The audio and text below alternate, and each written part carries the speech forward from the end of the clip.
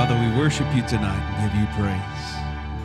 For you are worthy of all that we have, everything that we have, Father, everything that we've done, everything we're going to do, Father. You're worthy of it all.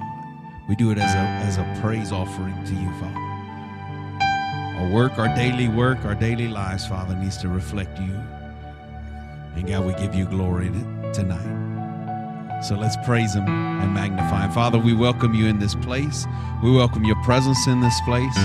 Father, we thank you that you are always there for us. You never leave us nor forsake us. And as we worship you tonight, Father, I pray that your spirit would be in here with us. As we praise you tonight, I pray that, God, that your presence would just fill this place. It'd be an undeniable event of you being here. Habitation of your presence. When we walk out this door tonight, there will be no doubt that you was here.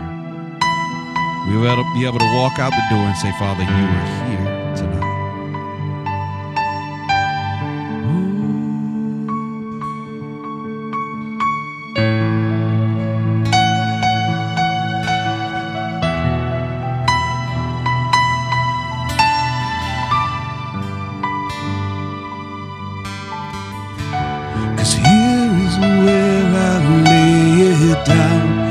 Every burden, every crown, this is my surrender. This is my surrender. Here is where I lay it down, and every lie and every doubt. This is my surrender.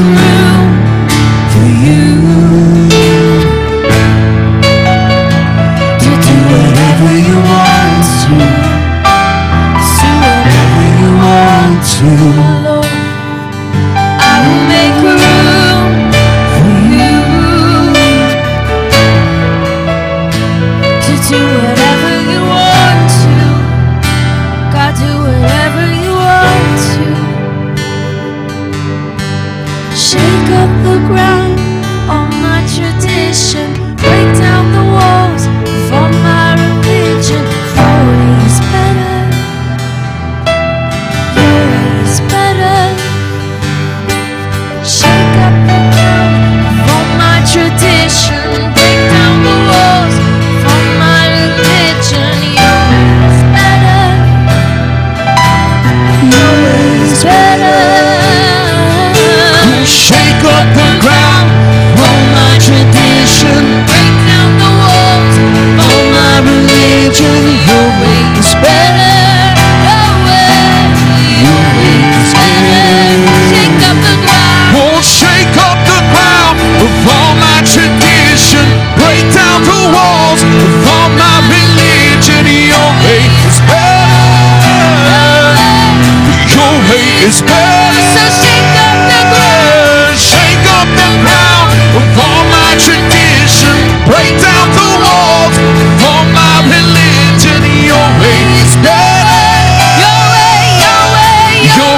is better.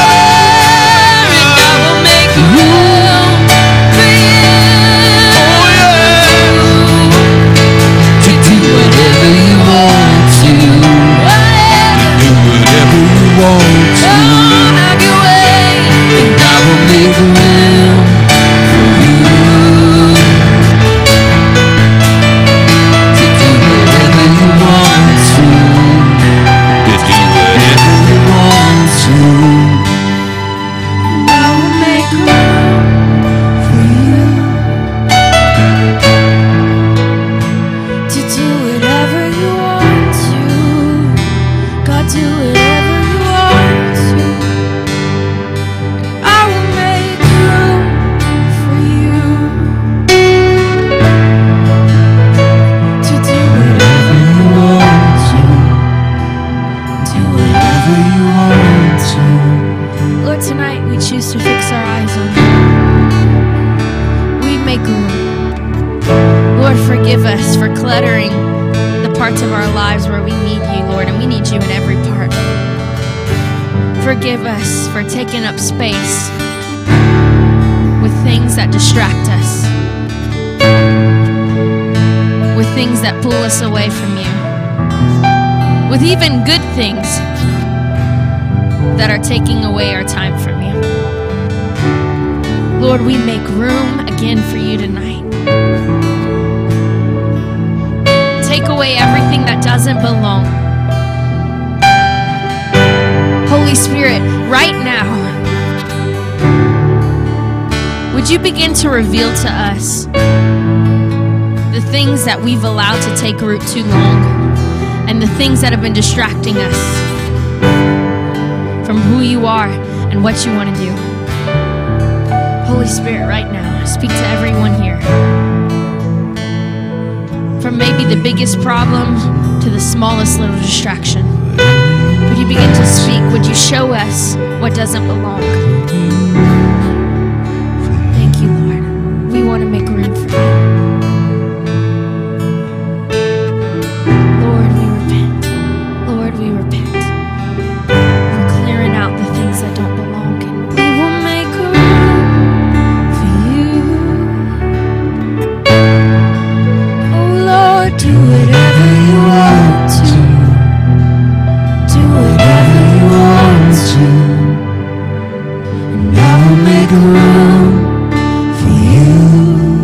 For you. To do whatever you want to. Whatever you want to. Here is where I lay down. You all I'm chasing now.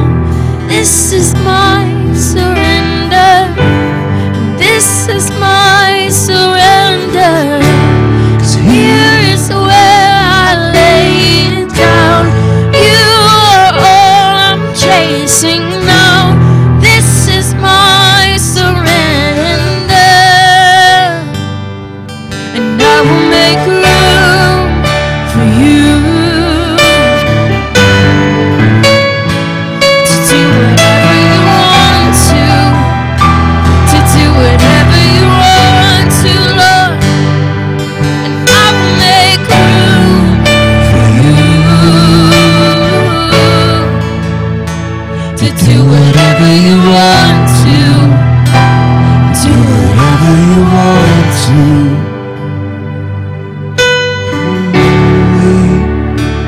For you to go,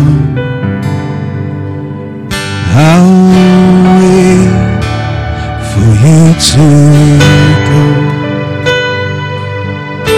'Cause when I'm with you, Lord, it always leaves me wanting more. Here's our praise, you can dwell within. Come again, let the glory in. I'm open.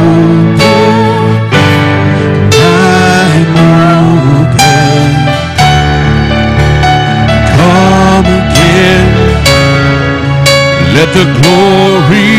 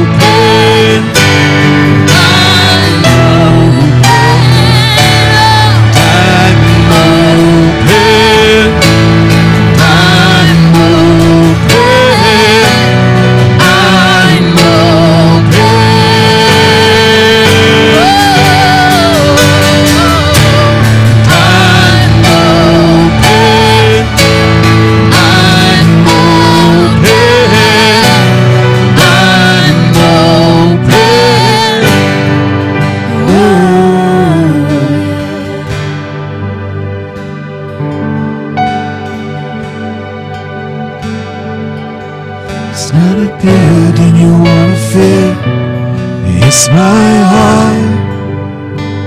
This empty space is what you wanted all along.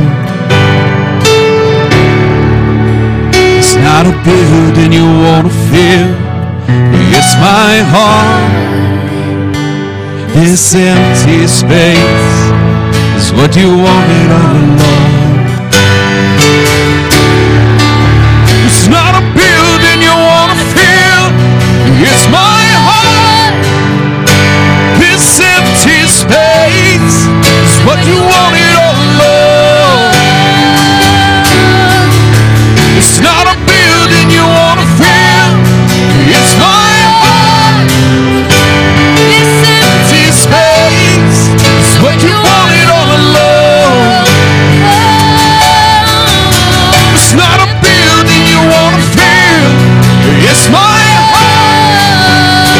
This empty space is what you wanted all along. It's not a building you wanna fill, it's my heart. This empty space is what you wanted all along. It's what you wanted all along.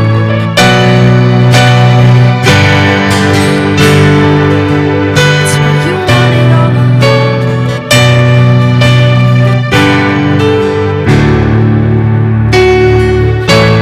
It's what you wanted all along. It's what you wanted all along. It's what you wanted all along. It's what you wanted all along. It's what you wanted all along. You wanted my heart, my all, my surrender. It's what you wanted all along. It's not a building you wanna fill, it's my heart. This empty space is what you wanted all along. It's not a building you wanna fill, it's my heart. This empty space is what you wanted all along. Oh, so come again, let the glory in. I'm open, I'm open.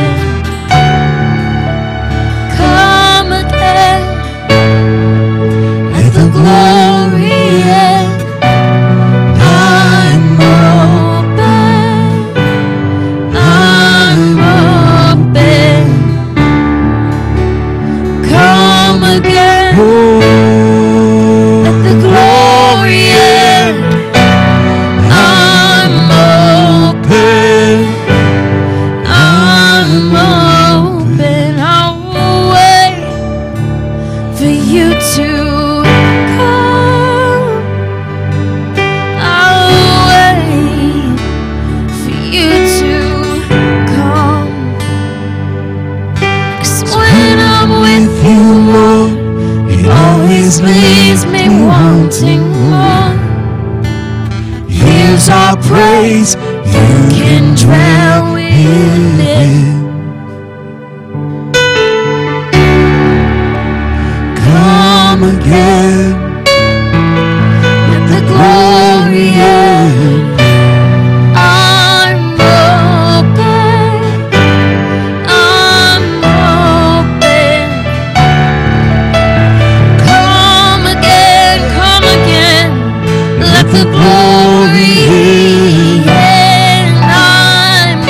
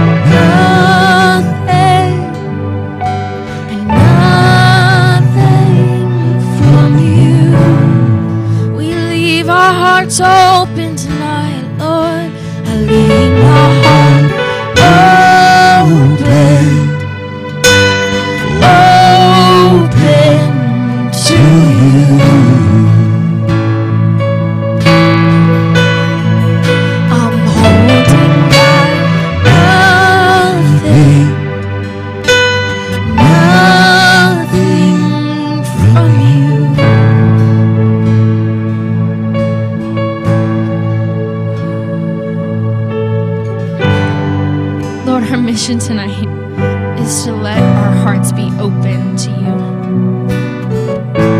What you're speaking, that we would have open ears to hear. That you'd open our minds to understand the words that you speak to us and the revelations that you give us. But Holy Spirit, let our hearts be open and tender to your moving and your working. That there would be nothing in the way, nothing that hinders from what you want to do. That there wouldn't be not one part of us that we would hold back from you. Not just things that tempt our fleshly desires. But Lord, let us not hold back pain. Let us not hold back hurt. Lord, why would we hold back the problems that only you can fix? When we keep those wounds inside and we don't let the surgeon get to them, they just begin to fester even longer.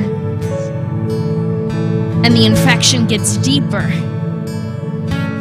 And eventually, if we don't let the surgeon look at it and do what he needs to do, it can corrupt the entire body or the entire spirit. But if we let the one who knows how to fix it look at what needs to be fixed and allow him and trust him to put his hands on it and to touch it and to move and to treat it the way he needs to treat it, that's where we find resolve. That's the solution to our problem.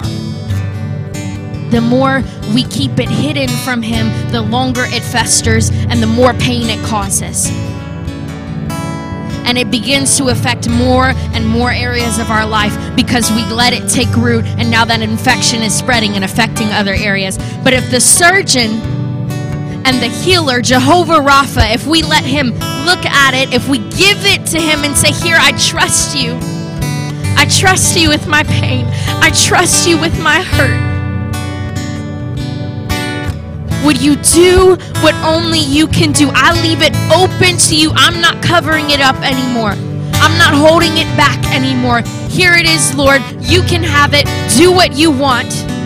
Have your will and your way, Yahweh. His way is better.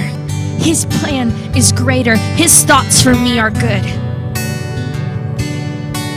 So I'm surrendering my wounds, my hurts, my pains, my doubts, my concerns, my worries, my fears. I'm surrendering to them to him because I know that he has the better plan and the better option. He is the solution. Jesus is the solution. So why would I keep it from him when he's the only one who can fix it? I leave my heart open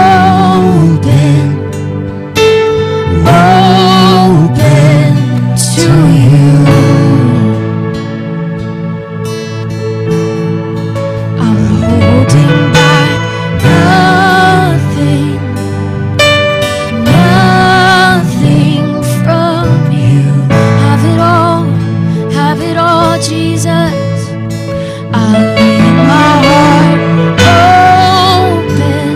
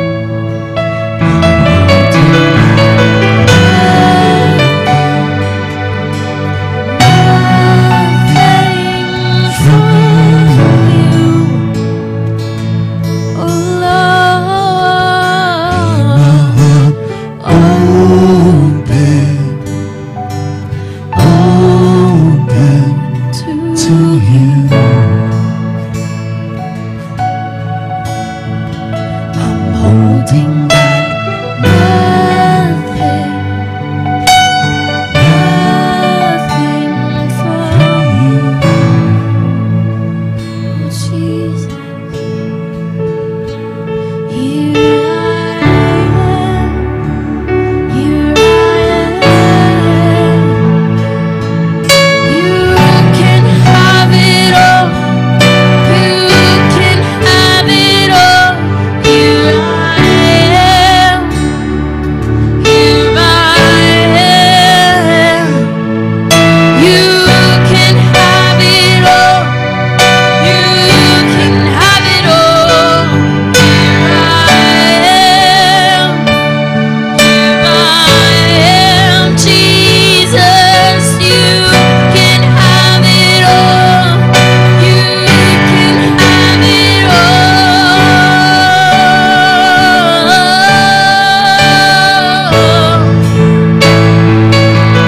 You can have it all.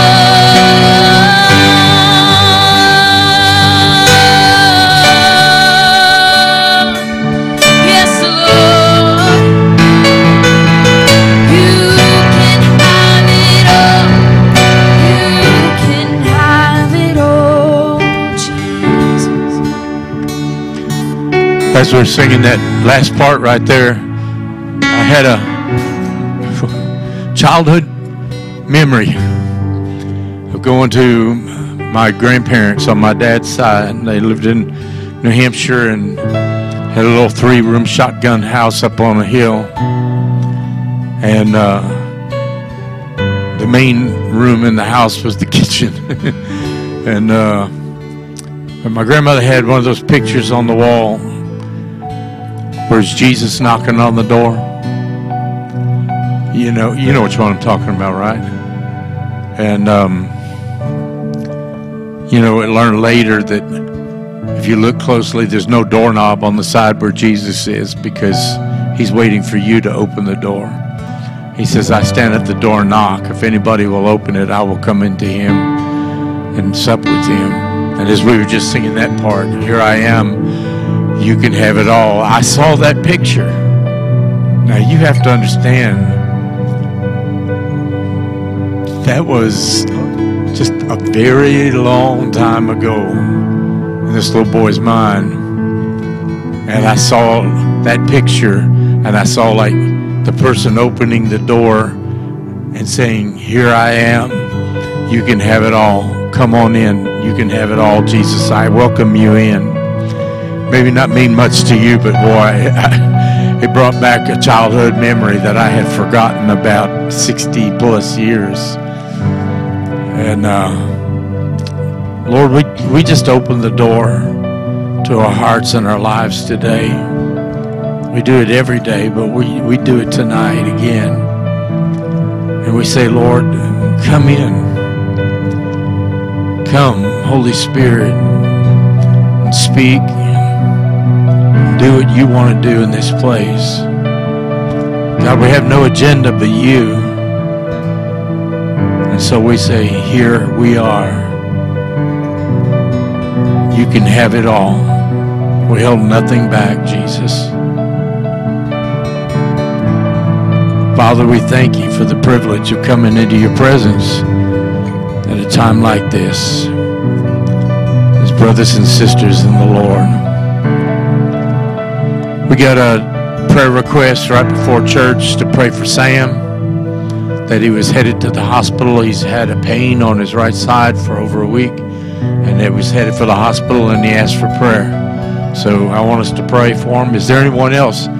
Prayer request, prayer need? Anyone? Then let's take a minute and just pray for Sam right now. And Father, we just lift our brother before you.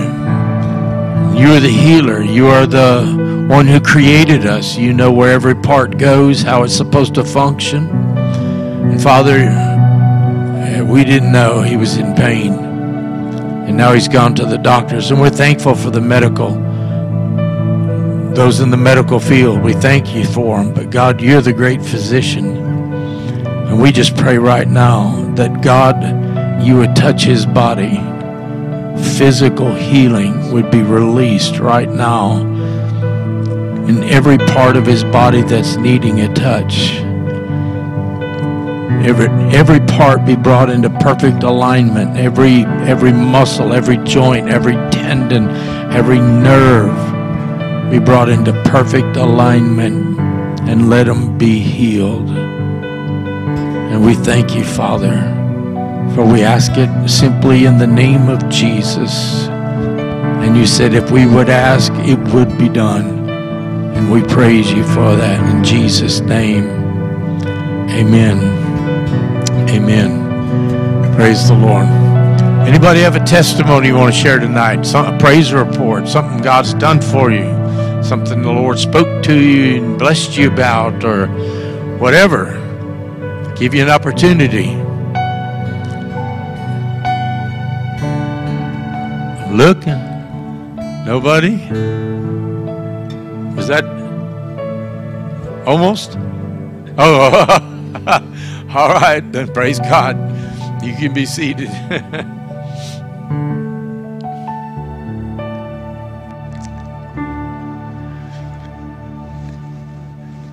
Well, I praise God for the rain. How many of you remember Sunday at the end of the prayer time, we had prayed for those and suffering through the catastrophes of things going on and all, and then we prayed for rain. And I remember saying, Lord, let it rain, let it rain, let it rain, let it rain, like demanding, let it rain, And then Monday night, we're sitting there, and my wife goes, is that rain? And I'm like, where? But she heard the little pitter-patter on the roof, and she took off out the front door, and evidently a lot of other people did too. And after a little while, it stopped, and then she heard it again. She took off running again. She said, it is raining. I said, I believe you. I've seen rain before, But she ran out the front door. How many of you ran to see the rain? Yeah, but hey, I came out the next morning, and my big pecan tree at the end of my driveway broke right in the center, came crashing down, and I just said it was so shocked to feel raindrops on his sleeves that it shook it and fell and snapped right in half. And but I thank God for that. I mean, we prayed and He brought the rain, and 2 days in a row brought some rain. In fact, 3 days actually. I drove yesterday to Costco and it was raining over there. Drove up the road and it wasn't raining at all, and I went back to Costco and I said my car was dirty. I said I needed some more. You got 1 day. Well, and I have a friend who's fighting some of the wildfires up in the northeast part of the state, and they had rain. He took a picture of that, an aerial view of the area that was on fire, and then all of a sudden big cloud came and released rain, and within an hour and a half, they showed how much was on fire, and it had been reduced like 75%. And they had been battling through the nights with bulldozers and everything else. And he said, don't tell me there's not a God who hears prayer. And I was like, amen for that. And so, anyway, we just finished a series on Wednesday night about the 4 levels of spiritual growth. And I felt as I was finishing that up, I wanted to go into this for the next few weeks on Wednesday night. And it's simply titling it Exercising Discernment. Exercising Discernment. I want to take a few weeks to do that. And the reason is because this is a strange time in which we're living. And there are so many, I'm just going to say, foolish doctrines or teachings that are floating around in the church world today.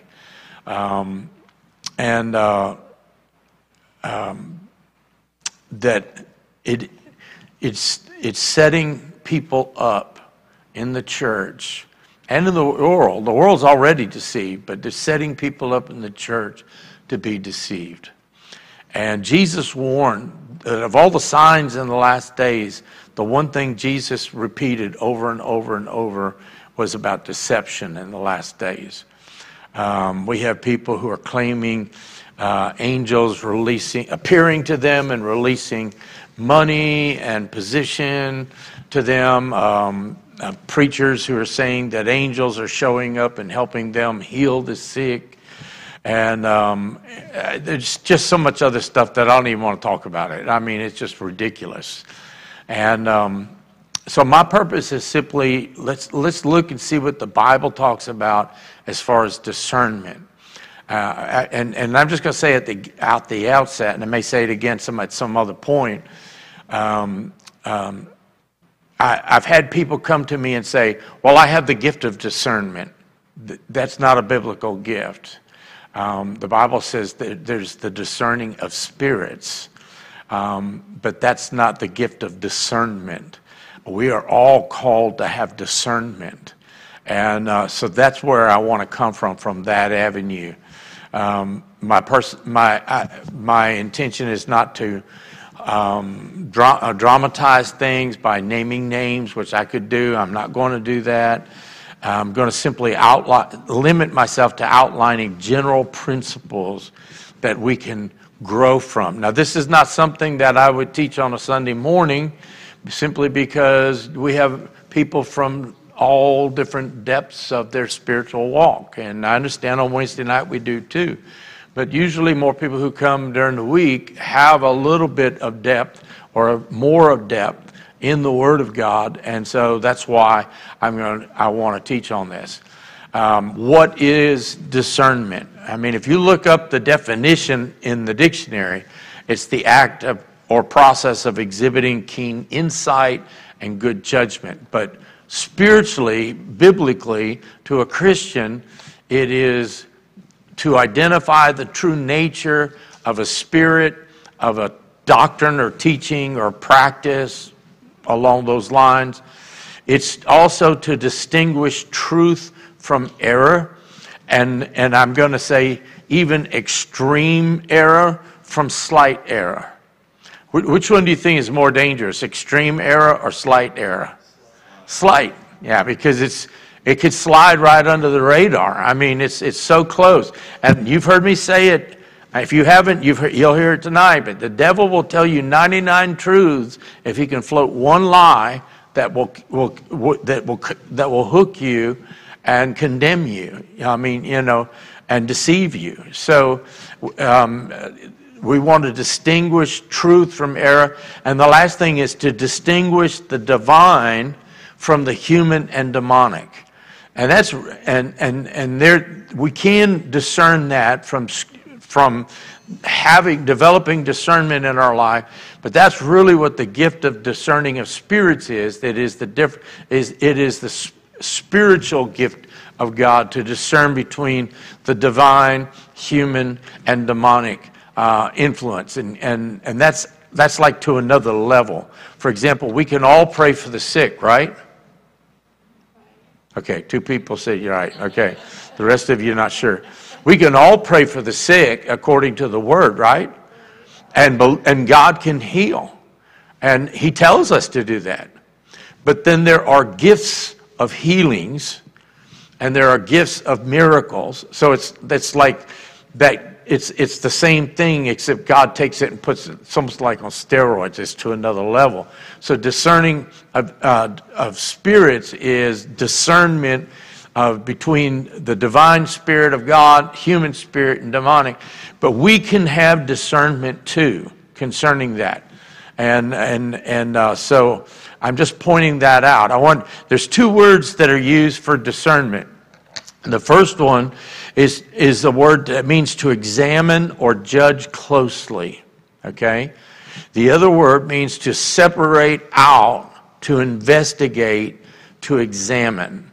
So they're similar, and yet they're one of them is to examine or judge closely. You get the picture of looking closely, looking at it, examining, almost like under a microscope kind of thing, or a magnifying glass.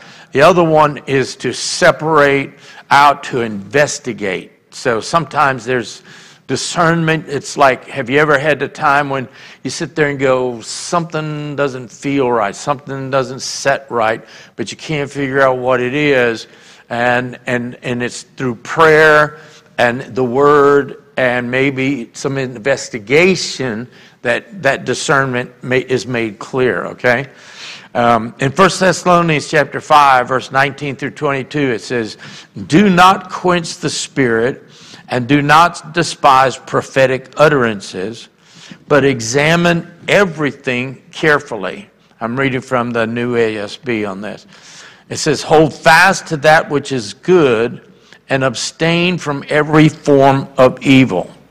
I want you to look at that. It says, "Do not quench the Spirit." And now here's what happens so many times in church when the Spirit of God begins to move, and we see the gifts of the Spirit in operation, and people begin to step out as the Holy Spirit leads them, which we want to encourage that, right?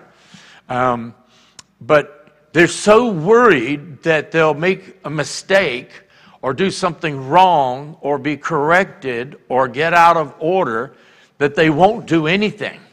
And so Paul begins by writing to the believers here. He says, "Do not quench the Spirit, and do not despise prophetic utterances." So he's if I could say it, he's starting on the side of, yes, go after God, okay? But then he says, but examine everything carefully. So remember in the Corinthian church, Paul rebuked them.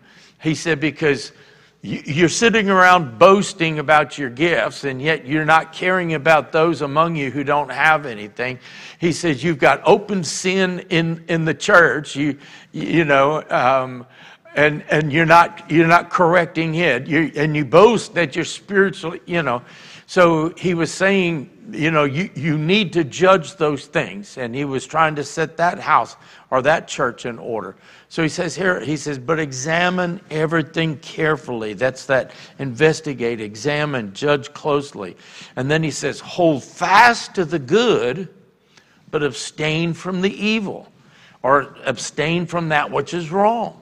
And so there's a time, John Wimber used to say it this way. He said, when I eat chicken, I spit out the bones. He said, somebody says, well, I'm afraid that's going to be, it'll get too wild, or that'll be too weird, or whatever. He said, look, if somebody gets out of order, that's what correction's for. That's what biblical correction's for. And it's to be done in love in such a way. So he's saying here, he said, don't quench the Spirit, don't quench prophetic utterances, but examine everything. When you examine it, if you find something that's not right, he said, discard that, throw it away, but hold on to the good part, Because why? Because we're all human. We all are human. There's not a perfect person in here. And look at the person across the aisle from you or next to you and go, he's talking to you. You're not perfect. You're not perfect. None of us are perfect. So we're all susceptible to error. We're all susceptible to missing it a little bit. Can I put it that way? And so Paul's encouraging them, don't despise these things, but at the same time he's telling them, test them, examine them, look at them closely, and make sure that you hold on to the good part and you cast away the part that's not good, okay? And so we're to examine those things which are being taught. We're not just to take it hook, line, and sinker because the person who's speaking is famous or infamous, which mean the same thing really. And and he says, I remember the time when people would bring their Bibles to church, and when they'd flip a scripture, they'd be flipping like that. Now, I was one of the first ones years and years ago was about putting scriptures on the screen, because I said a lot of people don't have a Bible, they don't have it. But in the Bible, the scripture, when you see it, they hear it, they see it, it's going to make a bigger impression. But at the same time, he says you need to examine things. So let's get started with this, okay? The first thing that I want to say is that when an experience is unconventional or extraordinary, it does not mean that it is not from God. Now, remember what I'm saying here, because I'm going to repeat this in a different way in just a minute. In other words, because it's a little outside what you're used to, doesn't mean it's not from God. Okay? Everybody's got me so far? All right? In the Old Testament, God required his prophets to do some very extraordinary things, right? Isaiah had to walk naked and barefoot for 3 years. That would go over real good, huh? Ezekiel was required to lie 390 days on his left side and 40 days on his right side. And then when he got done with that, he had to prepare his food on a fire of cow dung.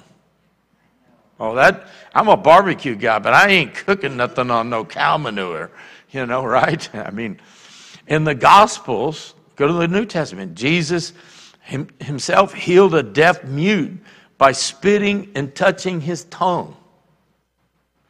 And then in another place, Jesus heals a blind man by making clay out of his own spit and then smearing it in the guy's eyes. You get sued today for doing something like that, right? I mean, really. In the book of Acts, there were so many things that took place in the early church that we would consider today highly unconventional in the modern day church, okay? So it's appropriate, therefore, to approach unusual things or manifestations or whatever with caution, but not with blank negative skepticism. In other words, we see something that we've never seen before, something that just seems way out of the ordinary, or whatever, and it's easy to go, oh no, that ain't God. But if you look at the things that were in the Bible, you would say that's not God either. I mean, in fact, they accused Jesus of being demon-possessed for the things that he was doing. So, whenever the church begins to move in the realm of the supernatural, it opens up exciting possibilities of ministry and testimony and everything else. But at the same time, there's always a flip side to everything.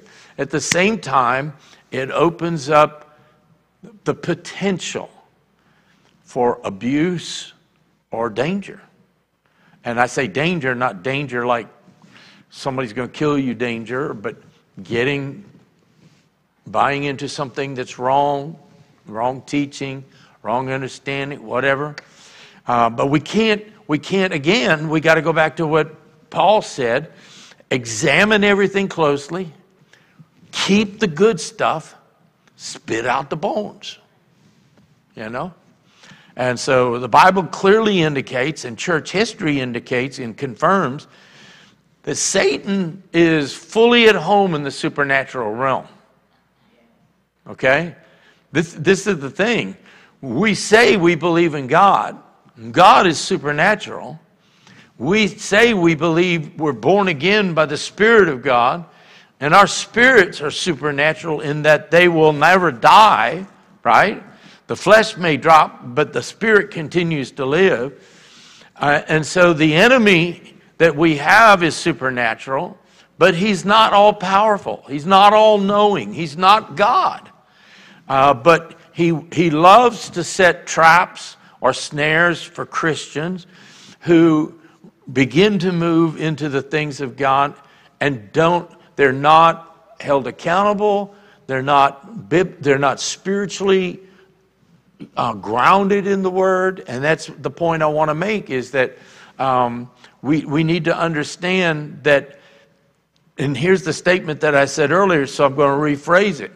When an experience is unconventional or extraordinary, it does not mean that it is from God.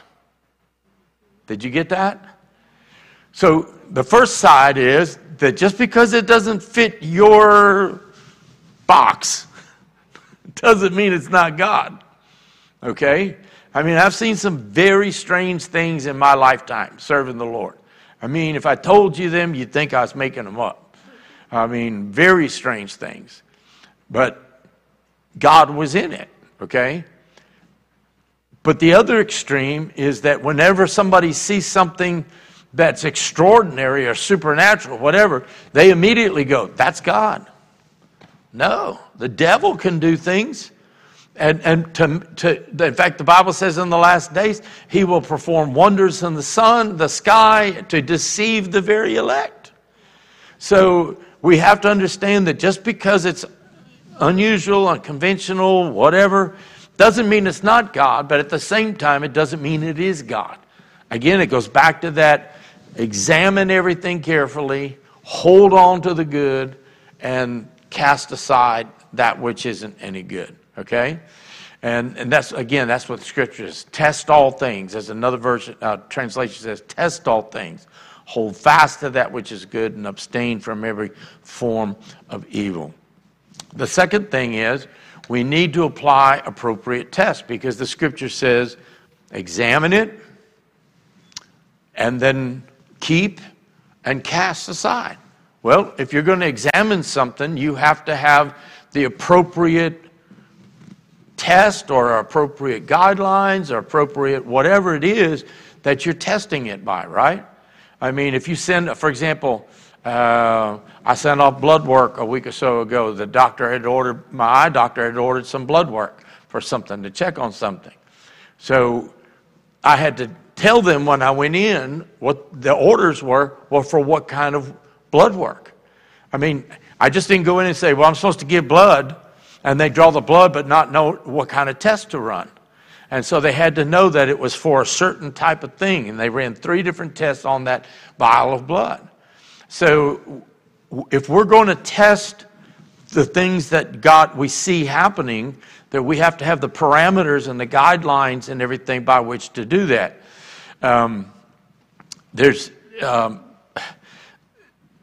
In Hebrews chapter 5, verse 14, he wrote to the believers there, and he said, solid food is for the mature, who by constant use have trained themselves to distinguish good from evil.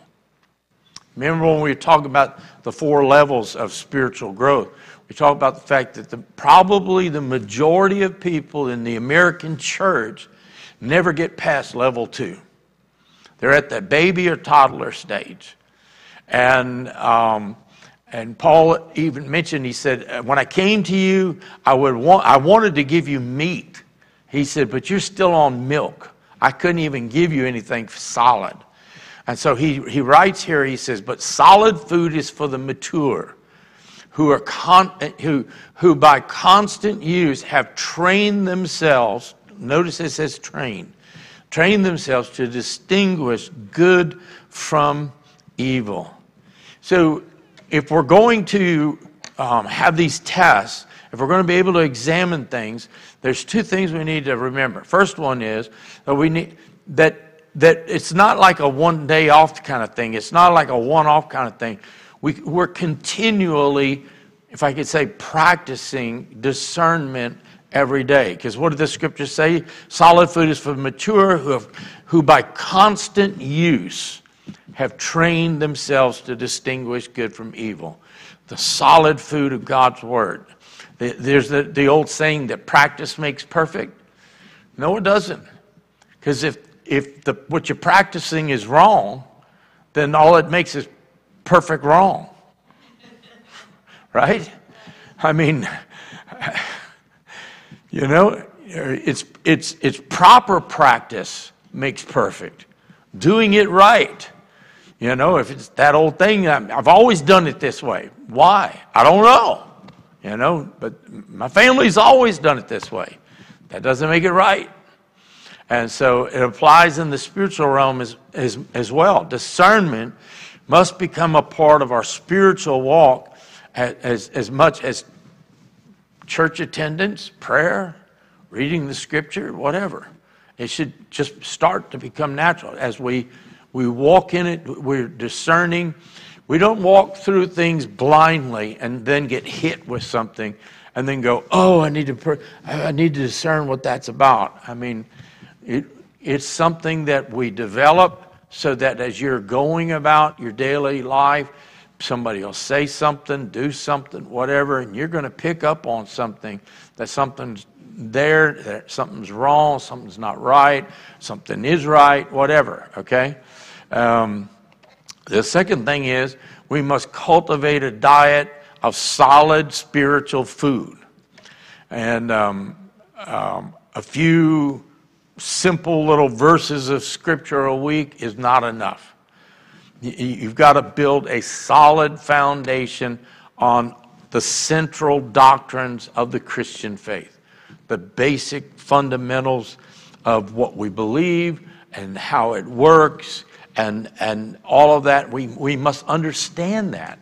Otherwise, we just believe anything that comes along. And the Bible says that we're to mature so that we're not tossed to and fro like on the ocean. He said we're to grow up. And so we must learn to apply the Word of God to various situations. And there's been times I've heard things said, and immediately I go, that's not right. It's not my predisposition to something. I know what the Word of God says concerning that. And this is not right. And immediately my little red flag goes up, you know. Being a Christian is a full-time job. It's not a Sunday only kind of thing. And so one of the critical areas for discernment is the division between that which is spiritual and that which is soulish. Okay? For many English readers, the reality of this division is hard to understand in the inconsistencies in the translation. A lot of times when we hear soul, we immediately think spirit, but the soul and the spirit are separate. They're different, and they have different capacities. The Greek word for the word spiritual comes from the root word spirit, okay? The Greek word for the root word of soulish comes from the word psychos, which is directly from the word soul, the psyche, okay? There's a lot of other words that are used in the Bible in translation. They'll say natural understanding. It may say carnal understanding. It may say worldly. It may say sensual. And all those words kind of carry different ideas with it. But it is of the soulish realm. And the problem is that a lot of times these different translations give different impressions when we read them. But we need to understand that what we're talking about is the difference between the spirit and the soul, or the spiritual part of us, the spirit part of us, and the soul part of us. And the soul has a soulish characteristic to it. The spirit has a spiritual characteristic to it, okay? Let me give you a couple examples. The idea of the soulish realm is a New Testament concept. In the Old Testament, when they thought about the soul, they thought about the spirit of man, would be one day be resurrected with the body. But the idea of the soulish realm, the soulish activity, characteristics, is a New Testament concept. And the soulish and the spiritual are often in conflict with one another. Let me just give you an example of something that happened probably about 15 years ago. And it's far enough back that I don't think anybody here would know about it. So, because I'm not going to use names or anything because the people are still around. But this happened in Johannesburg, South Africa, many years ago. At a large crusade with the international televangelist, okay, from America. They were in the Coca-Cola Dome, and to hear this message of healing and miracles and all this kind of stuff. And one of the American pastors on staff with that large ministry was tapped to speak to the people before the main evangelist came out. And he got up and spoke about financial burdens. And he said 500 audience members were to receive, quote, an exceptional blessing, unquote. And he said the service would yield millionaires and billionaires within 24 hours. This is true. But those that were going to get this exceptional blessing had to donate $1,000 because an exceptional blessing rested on the $1,000. And he said, quote, this blessing will be poured out for only 2 minutes, unquote. People stormed the front. Poor people, rich people, people from every section of society. And the ministry's co-pastors, they had many of them on staff there, were already set up with credit card machines. And they were swiping those credit cards as fast as they could, take $1,000, $1,000, $1,000. And they told the people that God would bless, this is the quote, God would bless the people's credit cards and they would be able to rule over South Africa with their money, unquote. I'm telling you, this is true. I can't make this up. Eventually, 1,000 people made the $1,000 donation. And then after that, the televangelist took up regular donations of all the people, the 18,000, 20,000 people that were there. Now, before I go on, to which area did that doctrine appeal? Spiritual or soulish? Right? Well, there was a pastor there of a large church in Johannesburg who was so, let's just say, upset by what was said and what he saw about this blessing, that after a week he contacted the ministry and demanded to know which donors had become millionaires during that week. And the pastor stated, and this was what he said, quote, when there is dire need, people run the risk of losing their faith in the Lord in this way. God will provide for your needs, but not for your greeds, unquote. The ministry of that televangelist said they would get back to that pastor with the information he requested. He has yet to ever hear from them. Now, what does that do to the reputation of the church in a nation? It destroys. And so all these people who rush to believe, they bought into a lie. Now, if you had been there and heard that, would you have bought into it? No, because you would have known better, right? But when you don't know and you believe what the person says and you don't have the discernment to understand that this is not biblical, then you fall for it. And then the fallout from that is astronomical. It's like dropping a rock in a pond and the ripples just keep going because they go back and now they're stuck with that $1,000 on their credit card, many of them who couldn't pay it, and they're paying it off with interest now, and it's growing and growing and growing and growing. Again, that doctrine, that teaching appealed to the soulish realm.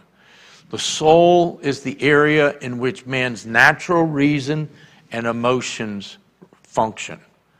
A lot of times when we read in the scripture, we read it as the heart. That's why the scripture says, guard your heart, for out of it flow the very issues of life. It's quite different from the way that a person's regenerated spirit is designed to function. The soul tries to reason things. The soul is selfish. The Bible says, who can know the heart of man? It is deceitful and wicked in all his ways. That's the soul. The soul is the mind and the will and the emotions. How many of you have ever let your emotions get the best of you? We all have, okay? How many of you have reasoned that this was a good deal, only later to find out it was a bum deal, right? I mean, it's just the way it is. And so just think about that in the natural realm. And that's why what people say to me says, well, I don't have to pray about everything. I said, the Bible says pray about everything. I mean, yeah, I don't. And I'm sorry, I'm past the point where I don't go. I've told you the story about me praying for a parking place, But I don't pray for a parking place. I just like God, anywhere I can find is good. That's all right. I don't pray for the one right in front of the front door, and I'm not going to lose my salvation if I don't get it. When I was a baby Christian, I was bummed out about that. But the Bible says pray about everything. And the reason we end up praying so many times about problems is because we made decisions without praying. When my wife and I, when we used to work for Norval Hayes, and we worked on the college campuses all over the country, about 35 states a year, twice a year we would go. And he had a rule for his team. He said we were not allowed to go out for the day and do anything until we had prayed in tongues, prayed in the Spirit for a minimum of 30 minutes every day. Minimum. That was required. Now, of course, he wasn't there to check up on us. But I'll tell you what, the one or two times that we were in a hurry running late and we didn't do it, man, things did not go well. And when we did, every other day when we did, God gave favor. But there were times that, I remember one time, I don't know how to explain this to you. We were in Colorado. I remember this now as like it was yesterday. And my wife and I were walking down the street, and we were about to cross the road. And it's just a regular street. We're going to go from this side to the one corner to the other corner.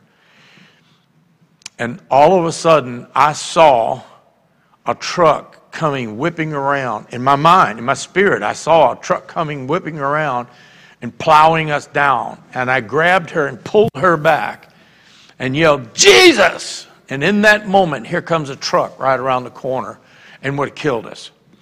And somebody said, oh, that's deja vu. No, that's Holy Ghost. That's praying in tongues every morning. And the Holy Spirit's quickened you and made you. I believe that. I believe that with all my heart. And the thing is that between the contrast between the spirit and the soul is so stark at times.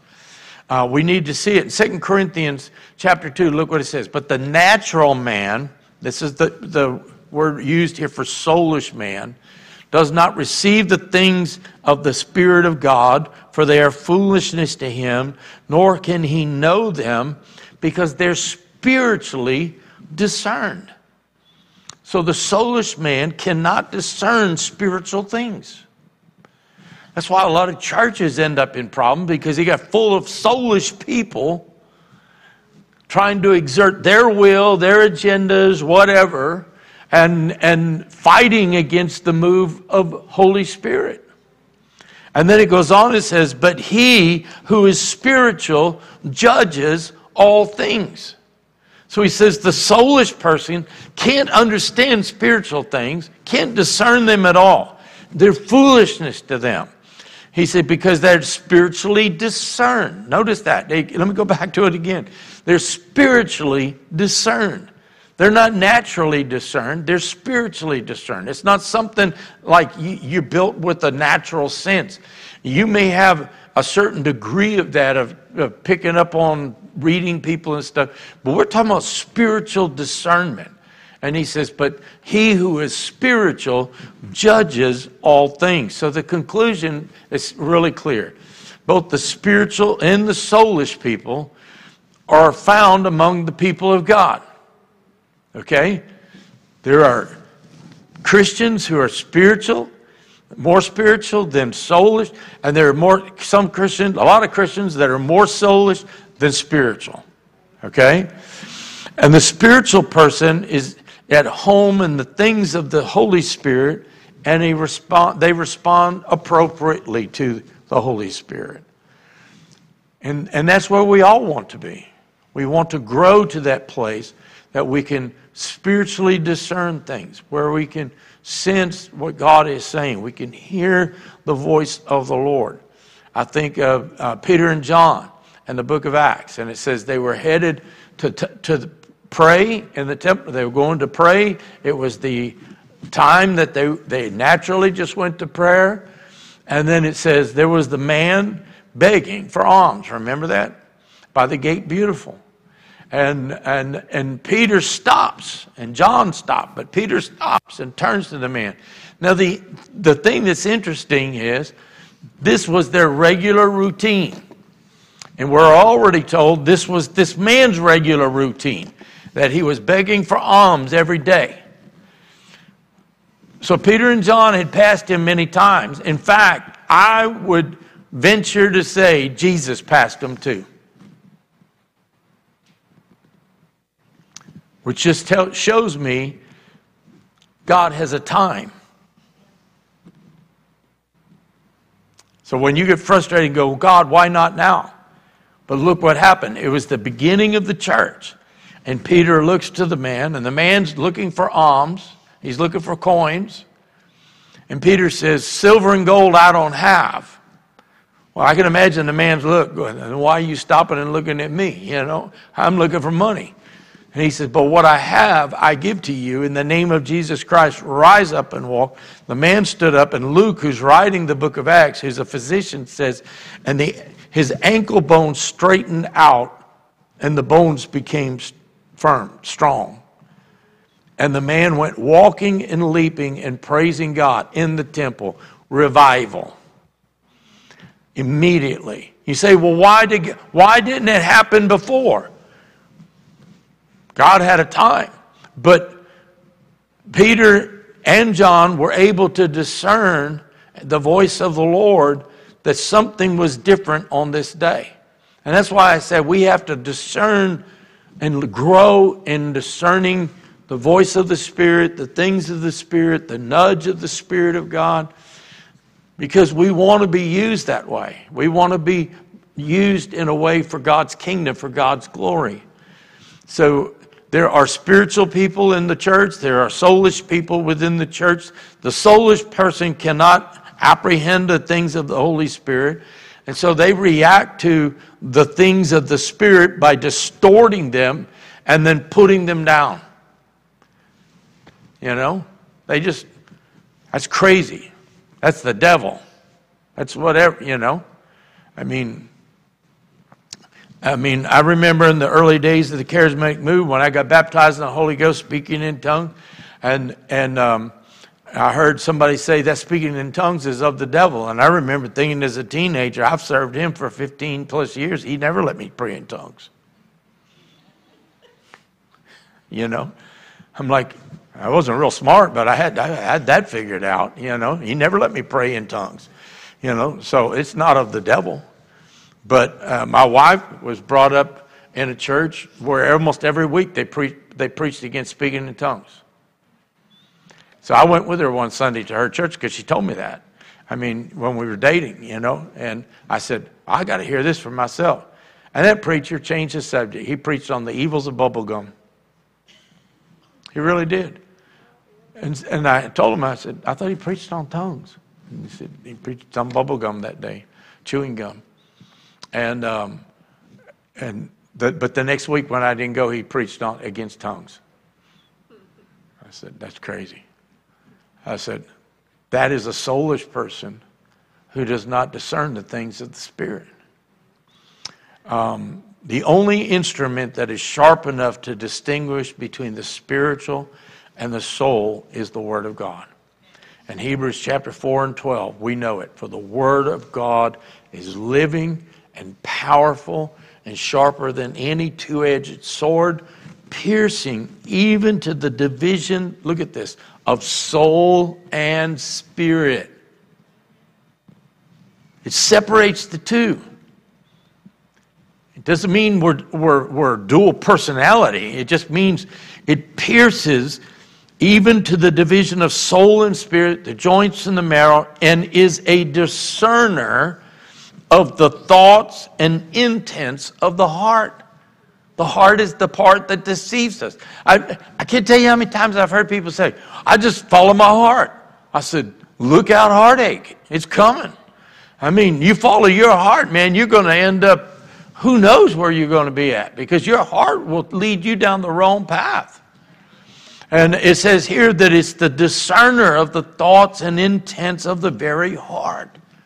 So God calls us to grow and mature that we might discern truth from error, and that we might help others.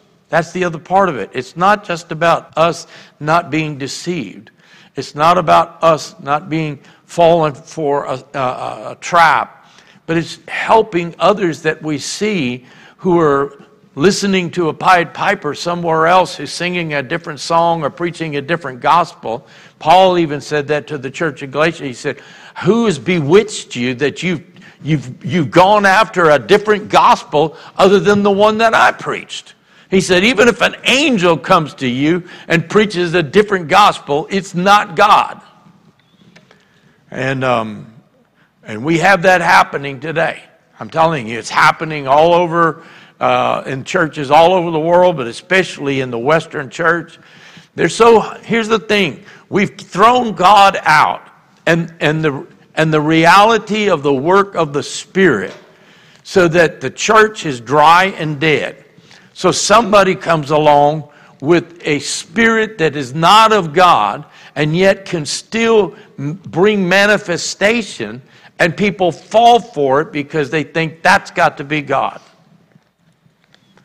And I said, it's just not so. It's just not so. So let me close with this statement. Correct discernment is possible only for Christians who've become mature through regular feeding of solid food of Scripture. And the failure to distinguish between the spiritual and the soulish can have disastrous consequences. Okay? Questions or comments? We're going to throw it open. Come on. Brother Andrew. Would you say that it's also Scripture and Holy Spirit? Because I know a lot of people who read on Scripture that it's so long. Yeah. Their foundation is Scripture, but it's the Scriptures they want to bring. It's their bias. Yeah. And again, it's got to fit their box. So yeah, you could say that, but if you are taking the Scripture as it is and not putting on your glasses that say Spirit of God doesn't move that way, Spirit of God doesn't move that way, then you would see it as it is. But yeah, I wouldn't fight that, you know. But the other side of that is, then you have that group that they go, well, I know what the Spirit told me, and it's opposite of what the Scripture says, you know. So, but I wouldn't argue with that, you know, but the thing is, if we take it and read it and accept it for exactly what it says, then Holy Spirit has His way, because it says, despise not the move of the Spirit, despise not prophetic utterances, despise not those things, but examine closely that which is going on. So that's why, you know, I think it's you know, my emphasis is probably more on the Word, because it says don't despise the moving of the Holy Spirit. Don't despise the working of the Spirit. Don't quench the Spirit. Don't grieve the Spirit. I mean, how many times have we told that throughout the Scripture? Don't do that. So the fact that He says don't do it means you can do it. And but if we have a solid basis in this Word, then we're not going to quench the Spirit. We're not going to grieve Him. We're not going to shut Him down. We're not. I'll give you an example. Several years and years ago, My mentor, who's gone to be with the Lord now, he started 5 churches in his lifetime. And back in the day when there was no such thing as a mega church, he started a church in West Memphis area that ran over 1,000 people back when most churches didn't run 100.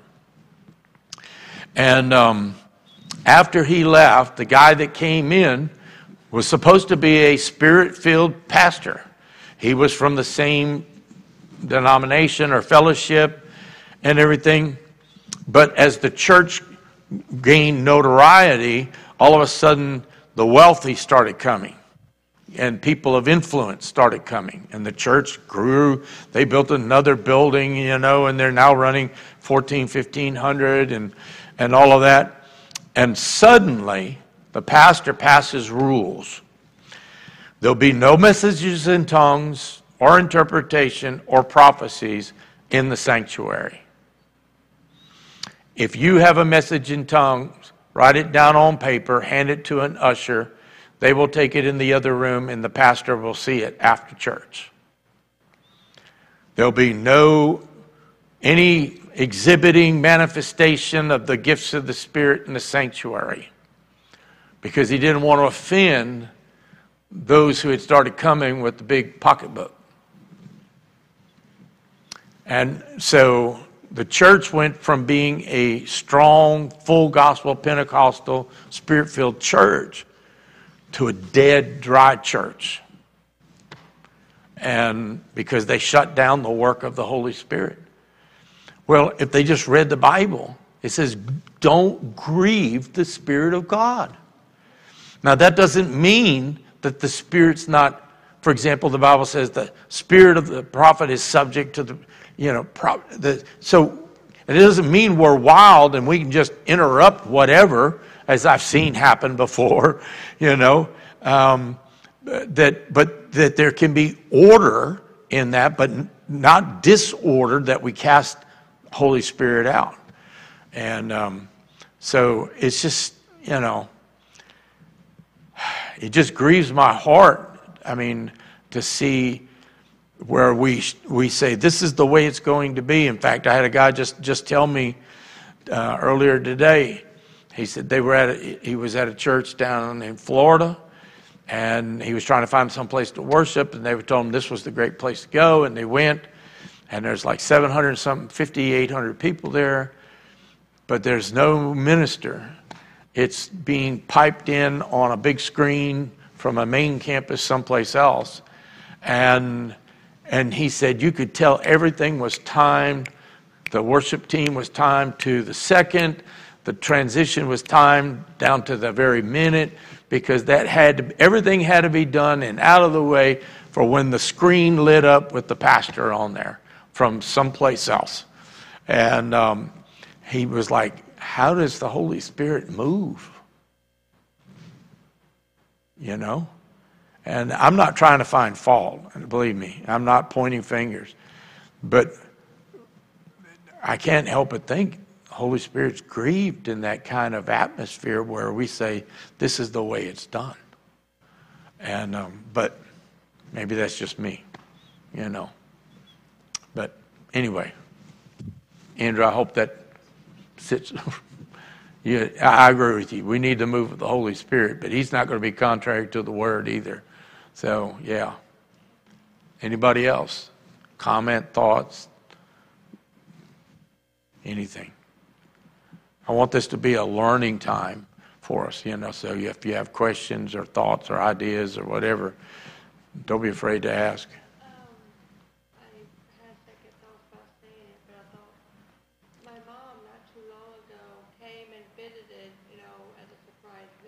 Okay. Now she finally has opened herself up to reading her Bible and going to church. And I'm just going to leave that at that. The right. church that they go to is different than Sure. ours. While she was at our house, she had made a statement that Facebook was devil stuff. No, that's just the devil stuff. At that time, I said, Mama, it can be if you allow it to be. I said, but it's whenever I was on Facebook, it was always encouraging, you know, like spiritual. I said, you have to pick on who, you know, like be careful Right. what you allow on your Facebook. But as I was sitting here thinking about it, thinking, well, you know, maybe that's where God has her, where she's pulling back from Facebook. Yeah. And doing a new thing. Yeah, that's good. So You know? like, okay. So, Yeah. I mean, anything good can be used for bad, right? I mean, and what does the scripture say, though? But that which the enemy meant for evil, God can turn it for good. Exactly. You know, so the enemy's going to try and take the good and turn it for evil, you know. And we have to have discernment about that. Look, if you suddenly come to the recognition that you're wasting hours of time on social media, then maybe the Holy Spirit's speaking to you to cut it off. Right. You know, I mean, somebody would say, well, not totally. And I said, but Jesus said, if your right eye offends you, pluck it out. If your right hand offends you, cut it off. I mean, so for some people, it's that drastic, you know, so, yeah. I haven't been on it for a couple of years. God told me to get off, and for a while I debated until I finally surrendered, and now I haven't been on it for about a couple of years. And that's good. Yeah, that's fine. You know, anybody else? Oh, praise God. Let's just pray tonight. I just, yes. Okay. Said that they found a 7.5-inch millimeter stone stuck in his urethra. They asked to be transferred to another hospital that has a urologist so they can call and get it out as soon as possible. It's blocking his kidney function. It could shut down his kidney. So we keep praying. Okay. Yeah, that will definitely cause a blockage. 7.5 millimeters. Whew. That's a big stone. Yeah, let's pray for him right now. And let's pray for him right now. Hallelujah. Father, we just lift Sam to you right now. You know his situation. God, we just pray against that stone. Pulverize it right now. Break it into pieces, Lord. Break it up. Break it up right now into pieces, because that's all the doctor's going to try and do with sound waves and other things, Lord. But God, you can break it up right now, that he can pass that stone right now. Let it be gone in the name of Jesus. Father, we thank you that his body will not shut down. His kidneys will function properly. God, there will be no danger. His life is secure in your hands. God, this hasn't caught you by surprise, hasn't caught you off guard. God, we speak healing right now and restorative health to his body in the name of Jesus. In the name of Jesus. In the name of Jesus. And Father, tonight we just pray for the church. We pray for our church, our fellowship, our local congregation. God, we desire the move of your Spirit, not just led by one person or two people, but by the body functioning as you've determined it to function. For you have bestowed gifts upon those that, God, you can trust. And God, it's time for the church to learn to function as one body together. You are the head. You are the head. And you set your people where you want them, and with the gifts and the callings upon their life that you have specifically laid out, that they might be beneficial to the local gathering of saints. And God, we pray for the churches of Acadiana, that God, there would be such a spiritual awakening. I know churches of pastors who have said that they have it set in stone how they're going to operate. But God, I have a feeling that you can absolutely turn that stone upside down because there's people in their congregations who are starving for the genuine move of God. We pray that you would move mightily in churches. We pray that you would move mightily in home groups. We pray that you would move mightily even in a coffee shop when people gather together, 2 or 3 gather together, and God, with the purpose of fellowshipping together, that God, you can move mightily there, that the Spirit can speak maybe about a person sitting at a table next to you and give us insight and wisdom, and next thing you know, your people are praying for them, and God, you're revealing yourself to them. That is the body of Christ at work. And I pray, Holy Spirit, that you would keenly, finely tune our discernment, our spiritual discernment, Lord God. That, Father, we not be quick to call things as we perceive them to be. If we have question, let us do as your word says and judge it by your word, carefully investigating it, Lord, prayerfully seeking your face about it, and then judge it as it is. God forbid that we should call something, God, that you're doing a work of the devil. And Father, I pray for pastors who stand in pulpits and preach against the work of Holy Spirit in this day and age. God, I pray that a Pentecost experience explode right in their congregation. Where, just like Peter, he was speaking in Cornelius's house, and in the middle of his sermon, they began speaking in tongues by the power of the Holy Spirit as he gave unction.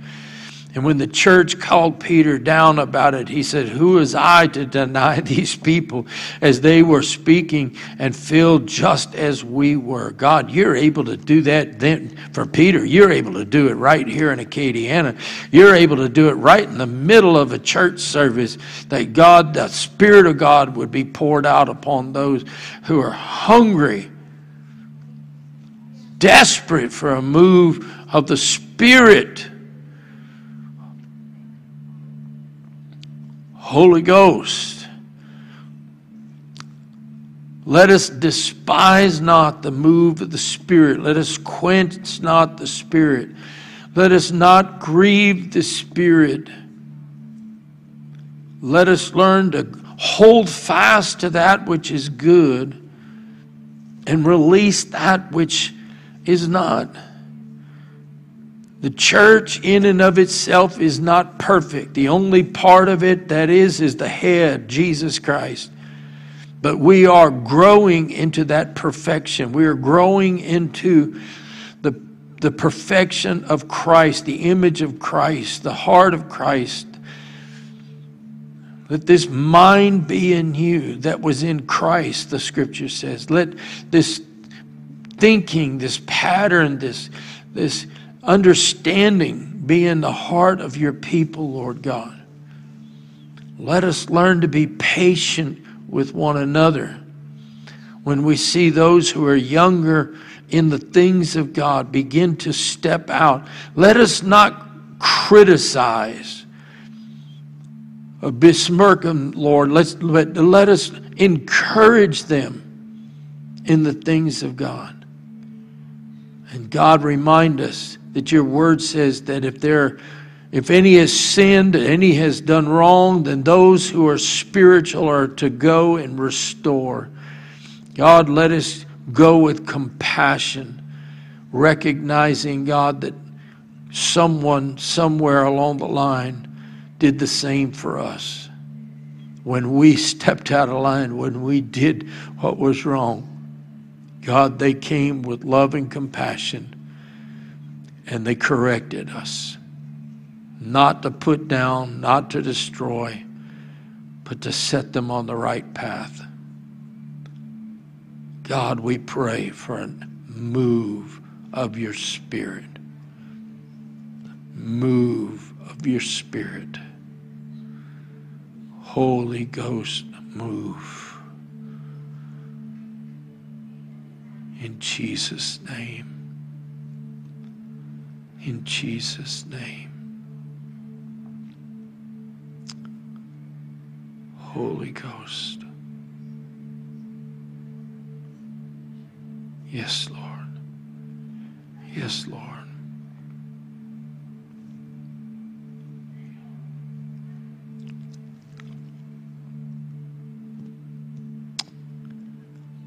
Hallelujah. Father, we pray for those who are dealing with the devastation of the storm that has crossed Florida into Georgia and up the East Coast. Hearts are broken. People feel like the end is, there's no hope for tomorrow, God. I pray that your church, your people, with the hope for all eternity, would show up and minister to those that are in need. We pray for the rescue workers. We pray for the first responders. We pray for those, Lord God, who are out trying to help those in need. We pray for them, Lord. Protect them. Give them the encouragement to keep going on. And let the church be a light in this time of darkness for so many people. We just pray that too in the name of Jesus. Anybody else have anything you want to lead in prayer about tonight? Anyone?